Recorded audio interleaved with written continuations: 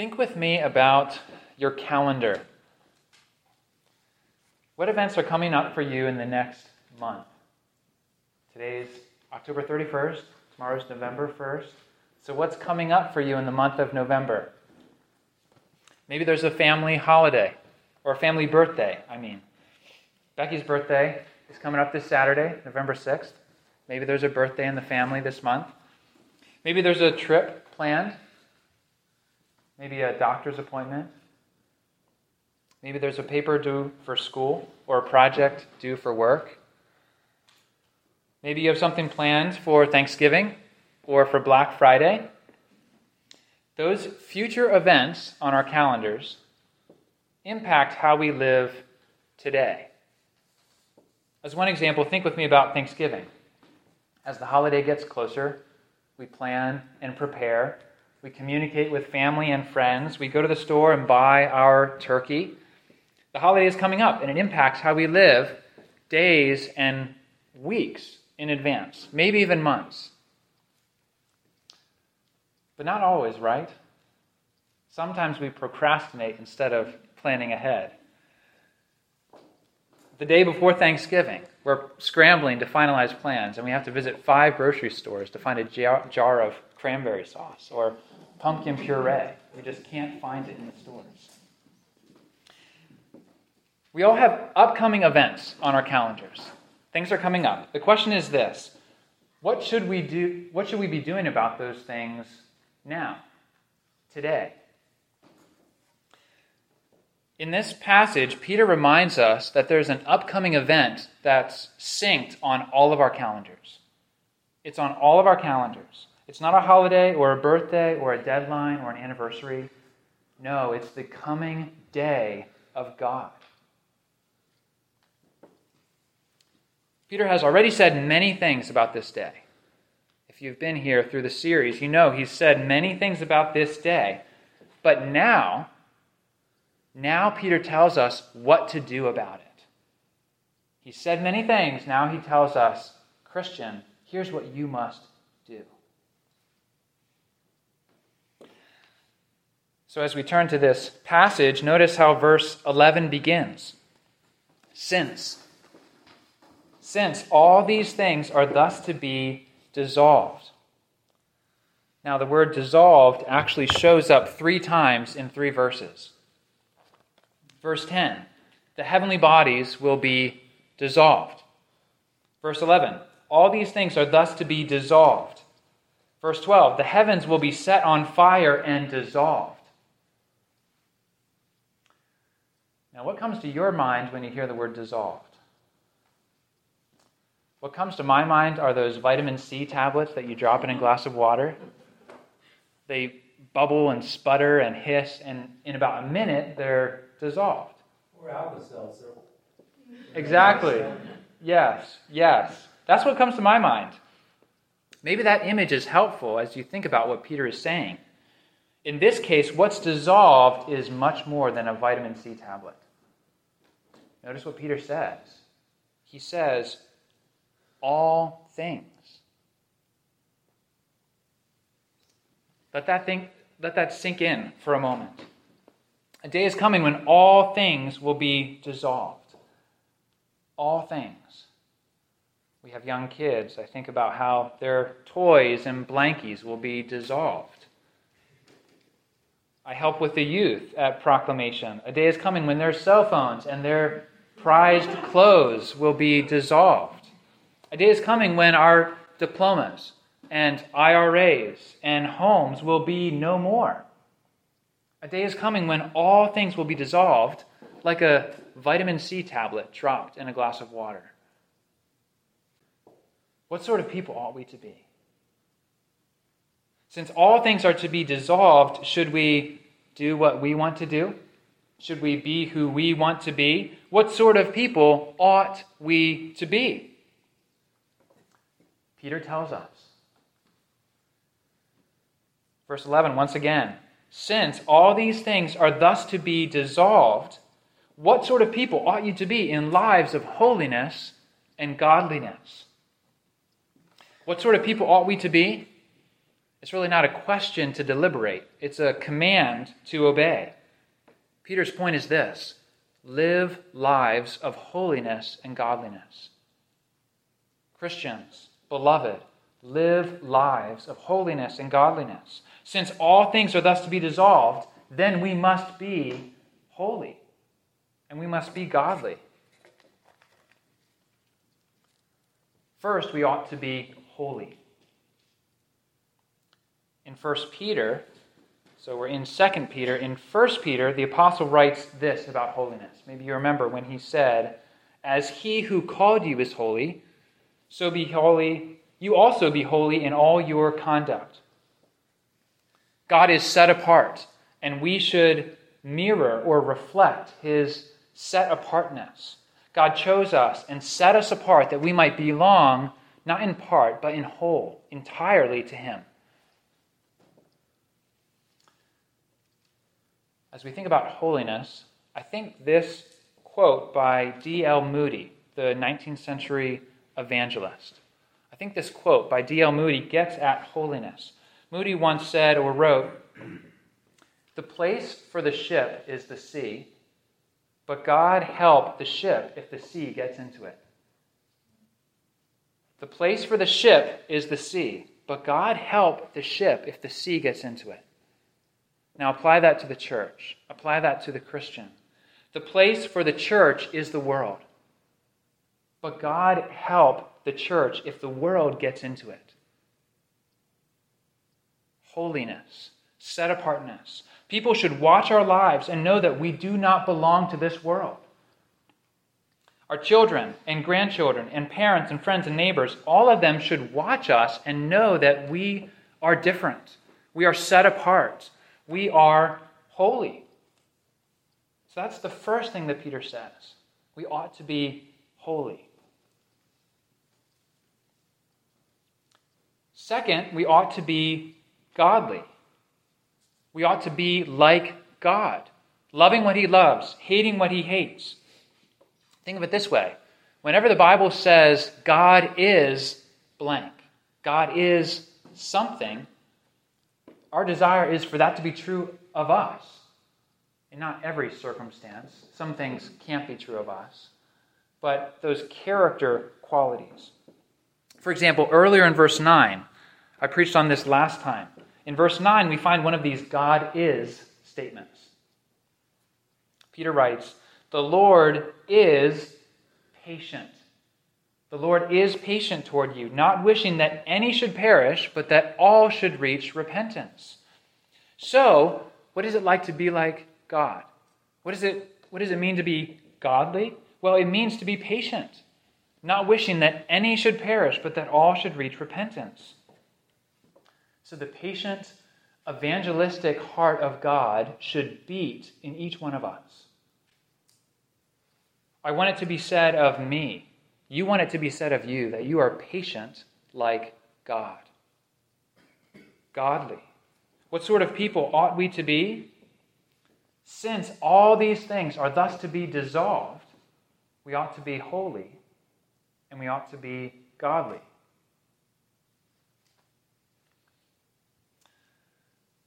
But can we be more specific? What does this holiness and godliness look like in action? How or in what way are we to be holy and godly? Once again, Peter tells us. Let me read verse 12 again. Peter writes, "Waiting for and hastening the coming of the day of God, because of which the heavens will be set on fire and dissolved, and the heavenly bodies will melt as they burn." So first, Peter tells us it's a holiness and godliness that's waiting. It's an expectant, hopeful, looking forward kind of life. It's a life that has one eye longingly fixed on the future when Christ returns. And it's a holiness, it's a godliness that's on its toes, on the edge of its seat. We expectantly wait for this coming day of God. But that's not all. Peter says it's a holiness and godliness that hastens the day of God. Let me say that again. It's a holiness and godliness that hastens the day of God. What? Is Peter saying that our holiness and godliness can make that future day come more quickly? Yes, he is. At least from our perspective. Remember something from the previous passage. I'll explain this. Remember something from the previous passage. From our perspective, it seems like God is delaying Christ's return. It seems from our perspective like the day is not coming and God is delaying. He's, from our perspective, delaying that final day because he wishes that all should reach repentance. So the day is not coming so that more and more people can repent. So what happens as people repent and as they live lives of holiness and godliness? Well, Peter says from a human standpoint, from our perspective, we hurry up the return of Christ. Okay, let's think about this some more. Peter's not pulling this idea out of thin air. He's not making this up. He's alluding to Isaiah 60, verse 22, which we read earlier in our call to worship. Maybe I'll read that last verse again. Verse 22 from Isaiah 60. The least one shall become a clan, and the smallest one a mighty nation. I am the Lord. In its time I will hasten it. It's referring to this coming day of God. So Peter is alluding to that passage. And think about this with me. We implicitly affirm this truth, this idea of hastening the coming day of God. We implicitly affirm this truth every time we pray the Lord's Prayer. And what do I mean by that? Well, look with me in your worship guides at the reflections. That's page 2. Look with me at the first one. Westminster Shorter Catechism, question answer 102.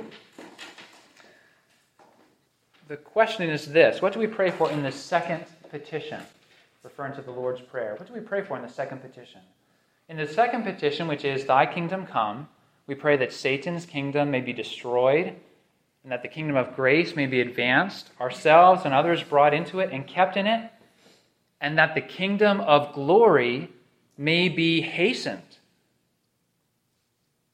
Maybe you know your shorter catechism and that hasn't stood out before. That the kingdom of glory may be hastened. So there's a sense in which we can hurry up. We can hasten the return of Christ. Wow. Think about that. This is one of those truths that we affirm, but we can't comprehend. We affirm it, we can't comprehend it. Once again, we're bumping up against Christian biblical mystery. It's a mystery. So we affirm both truths, that God decrees all things, He sovereignly decrees all things, and yet at the same time, we're not robots. We are fully responsible for what we do and don't do. So we affirm both these truths and go no further. Somehow, we can hasten the return of Christ. So we affirm these truths, and what we do, even if we can't comprehend this, what we do is we strive for holiness and we strive for godliness. Because when we do so, we hasten the day. Wow.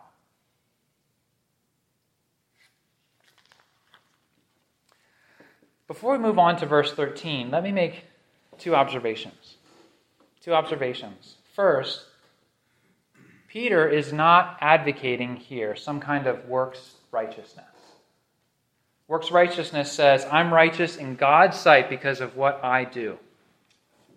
You could read verse 11, especially if you drop into this passage, not reading the context. You could drop in here where Peter says, lives of holiness and godliness, and mistakenly think that Peter is saying, your holiness and godliness is what welcomes you into the kingdom. It's what makes you righteous in God's sight.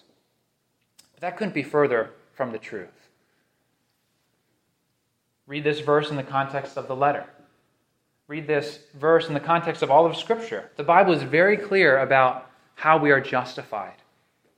Justification is an act of God's free grace in which God pardons all of our sins and accepts us as righteous in His sight only for not our righteousness, but for the righteousness of another, the righteousness of Jesus Christ.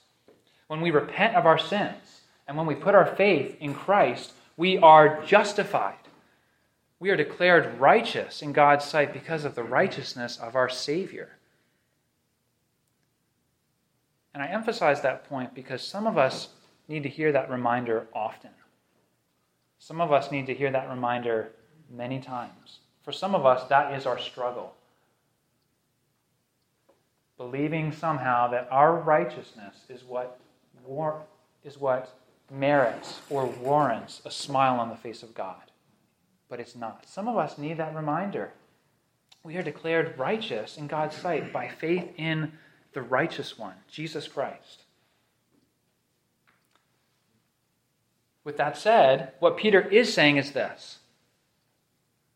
What God has done in Christ must never be separated from what we must now do. What God has done in Christ must never be separated from what we must now do. You may have heard it said like this: faith alone saves, but faith that saves is never alone. Faith alone saves, but the faith that saves is never alone. Or as one of my seminary professors writes, and listen to this, he writes, there is no salvation without accompanying discipleship. There is no salvation without accompanying discipleship or following Jesus. There's no salvation without that accompanying obedience, that following. In Peter's words, beloved, what sort of people ought we to be? Ought we to be in lives of holiness and godliness? We need to hear the force of the ought in this verse. That's Peter's point. As sinners saved by grace, we ought to be holy, and we ought to be godly.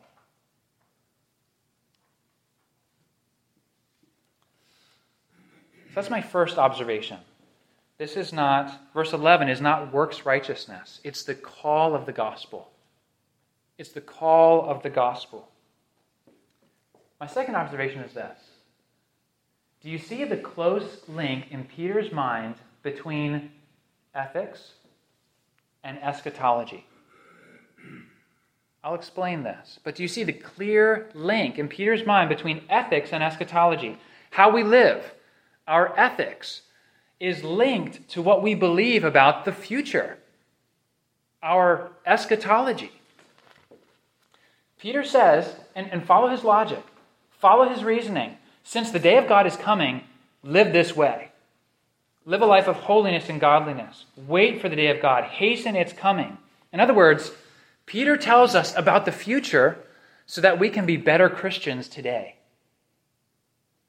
That's his point. He's telling us about the future. Why? So that we can be better Christians today, tomorrow, this week.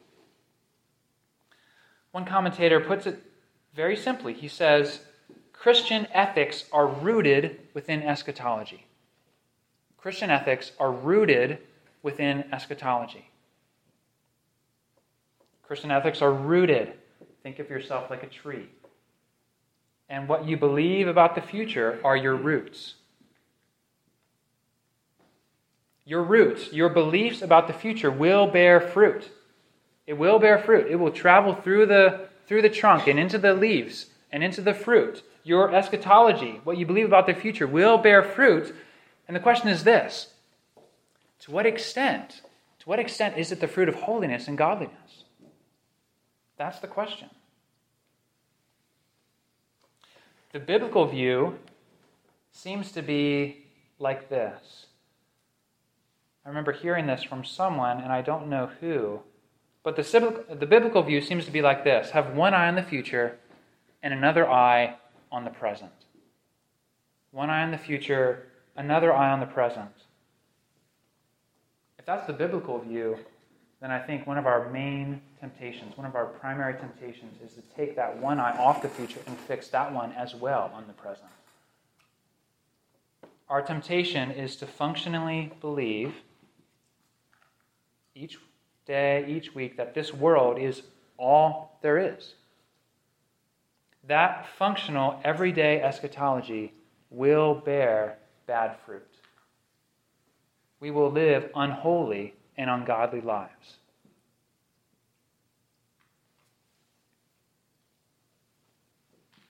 So Peter's point, once again, live for the coming day. Live for the coming day. Live lives of holiness and godliness. We're not only motivated by the future dissolving of all things, we're also motivated by something else. We're motivated, as Peter says here, by the promise of a new heavens and a new earth. Let's read verse 13 once again. Verse 13. But according to his promise, we are waiting for new heavens and a new earth in which righteousness dwells. Once again, Peter is alluding here to the Old Testament. The language of new heavens and a new earth is found in Isaiah 65 and Isaiah 66. In fact, in Scripture, only 4 passages speak specifically of new heavens and a new earth. That theology is found elsewhere. But specifically, new heavens and new earth, how many passages speak of it? 4. And 2 Peter 3:13 is one of those 4.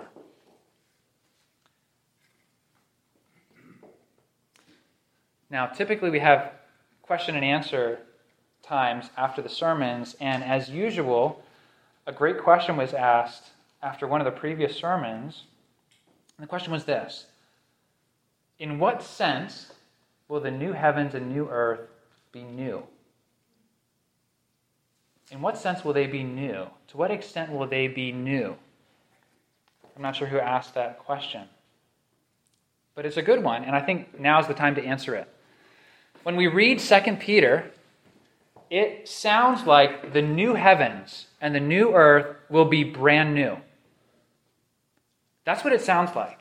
It sounds like the old will be destroyed, annihilated, incinerated forever. It sounds like, as you're comparing old and new, it sounds like there's absolute discontinuity. There's nothing the same. Old is gone forever and completely. New is brand new. But 2 Peter is not all that we have that speaks to this subject. When we read other passages like Romans 8, we read this: the creation itself will be set free. And not only the creation, but we ourselves groan inwardly as we wait eagerly for our adoption as sons, the redemption of our bodies. So passages like this one in Romans make it sound like the old will be renewed, or transformed, or liberated, restored. It sounds more like genuine continuity between the old and the new. So which is it? Which is it? Discontinuity, an abrupt, absolute break, or continuity? Will the old be absolutely destroyed or genuinely renewed? And the biblical answer seems to be, it's both. It's both. Only in the new world, though, there won't be any more sin, no more war, no more adultery, no more getting into trouble. Exactly, and that's where we're going. It's the place where righteousness dwells. Yes. Yeah, so keep listening. That's a great point. So, as you think about this, that's good, Jimmy. That's where Peter goes, and that's where we're going. But as you think about this, think about the relationship between your present body and your resurrected body. Your present body and your resurrected body. Obviously, we don't know what the resurrected body will be like. Or we have Christ to consider, but we don't know what that will be like for us. But when Christ returns and when your body is resurrected, it will still be you. It will still be you. but your resurrected body will be so different than your body now. That can be a helpful analogy. In a similar way, the old and the new heavens and earth will be the same, but different. Just like our resurrected bodies will be the same, but different. Creation itself will undergo something like a death and resurrection. The earth will still be the earth, but it will be renewed, liberated, restored. We will spend eternity on this earth, but this earth will be new. It'll be the same but different, very different. So maybe the vitamin C tablet in a glass of water isn't the best analogy after all. It's like dropping a vitamin C tablet in a glass of water and it bubbles and sputters and hisses for a minute, and then you have an even more perfect vitamin C tablet sitting in your water. How do we understand this? How do we understand the relationship between the old and the new? This is what Scripture teaches. There are things that we won't understand now. But what we can understand now is this. As our brother Jimmy was pointing out, this new heavens and new earth will be where righteousness dwells. It will be the home of righteousness. What does that mean? It means many things. It means that there will be no more enemies. Satan and his fallen angels will be cast into hell forever. They will no longer be able to accuse, to spiritually blind, to deceive, to tempt. There will no longer be spiritual warfare.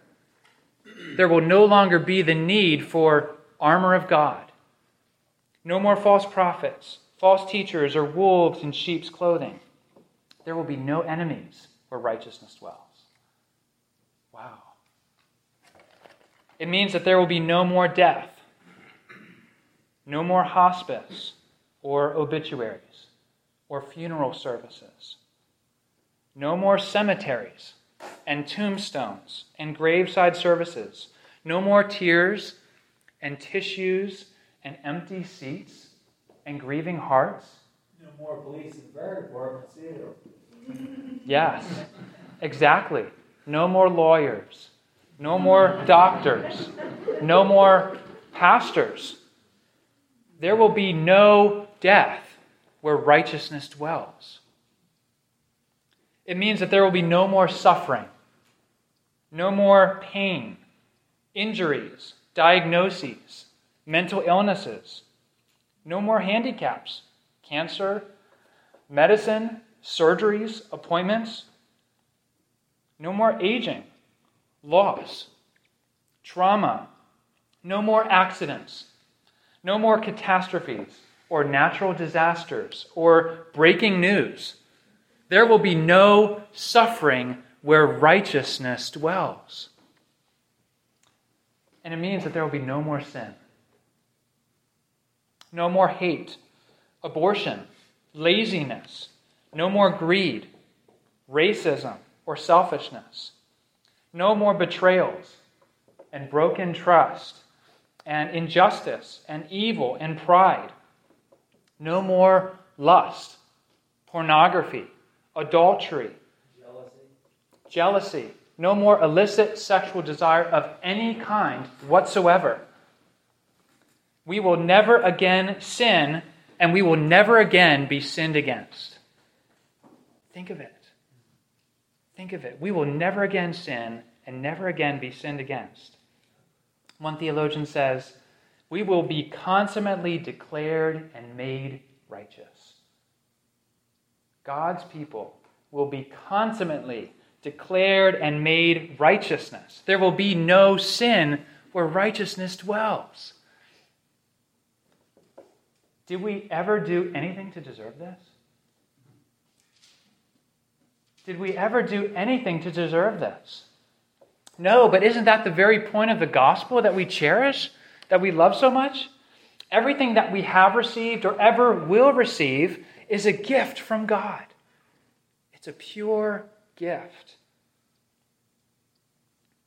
Two pastors in our day say it really well. They say, when eternity finally comes, we will live in a land that was made and created for us, under a kingdom that was won and established for us by a Savior who died and was resurrected for us. Put simply, the gospel is the good news of salvation in all of its parts that is for us and not in the least by us. We will dwell where righteousness dwells because of God's grace. In a previous sermon, I read from Little Pilgrim's Progress. It's by Helen Taylor, based off of John Bunyan's classic Pilgrim's Progress. When I read from that section a few sermons ago, I started at the beginning, where little Christian is living. The context is he's living in the city of destruction, but he hears of the celestial city. So here's how the book ends, or that part ends as his pilgrimage ends. When Christian and his friend Hopeful passed through the gateway of the city, they found a great company waiting to receive them with sweet music and songs of welcome.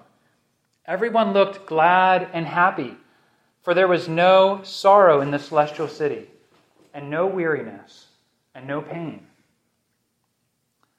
At first, the children's eyes were dazzled by the golden light that shone around them, but by degrees they grew accustomed to it and were able to look up. Before them, in the middle of the city, rose a very stately palace. Does the king live there? Whispered Christian to someone standing by him. Yes, and when you have knelt before him and seen his glory, you will be perfectly happy forever. The little pilgrims had now reached the threshold of the palace, and as the doors were thrown open, they heard the sound of the very sweetest music. The prince himself was waiting to receive them, and he smiled upon them and took their hands in his own.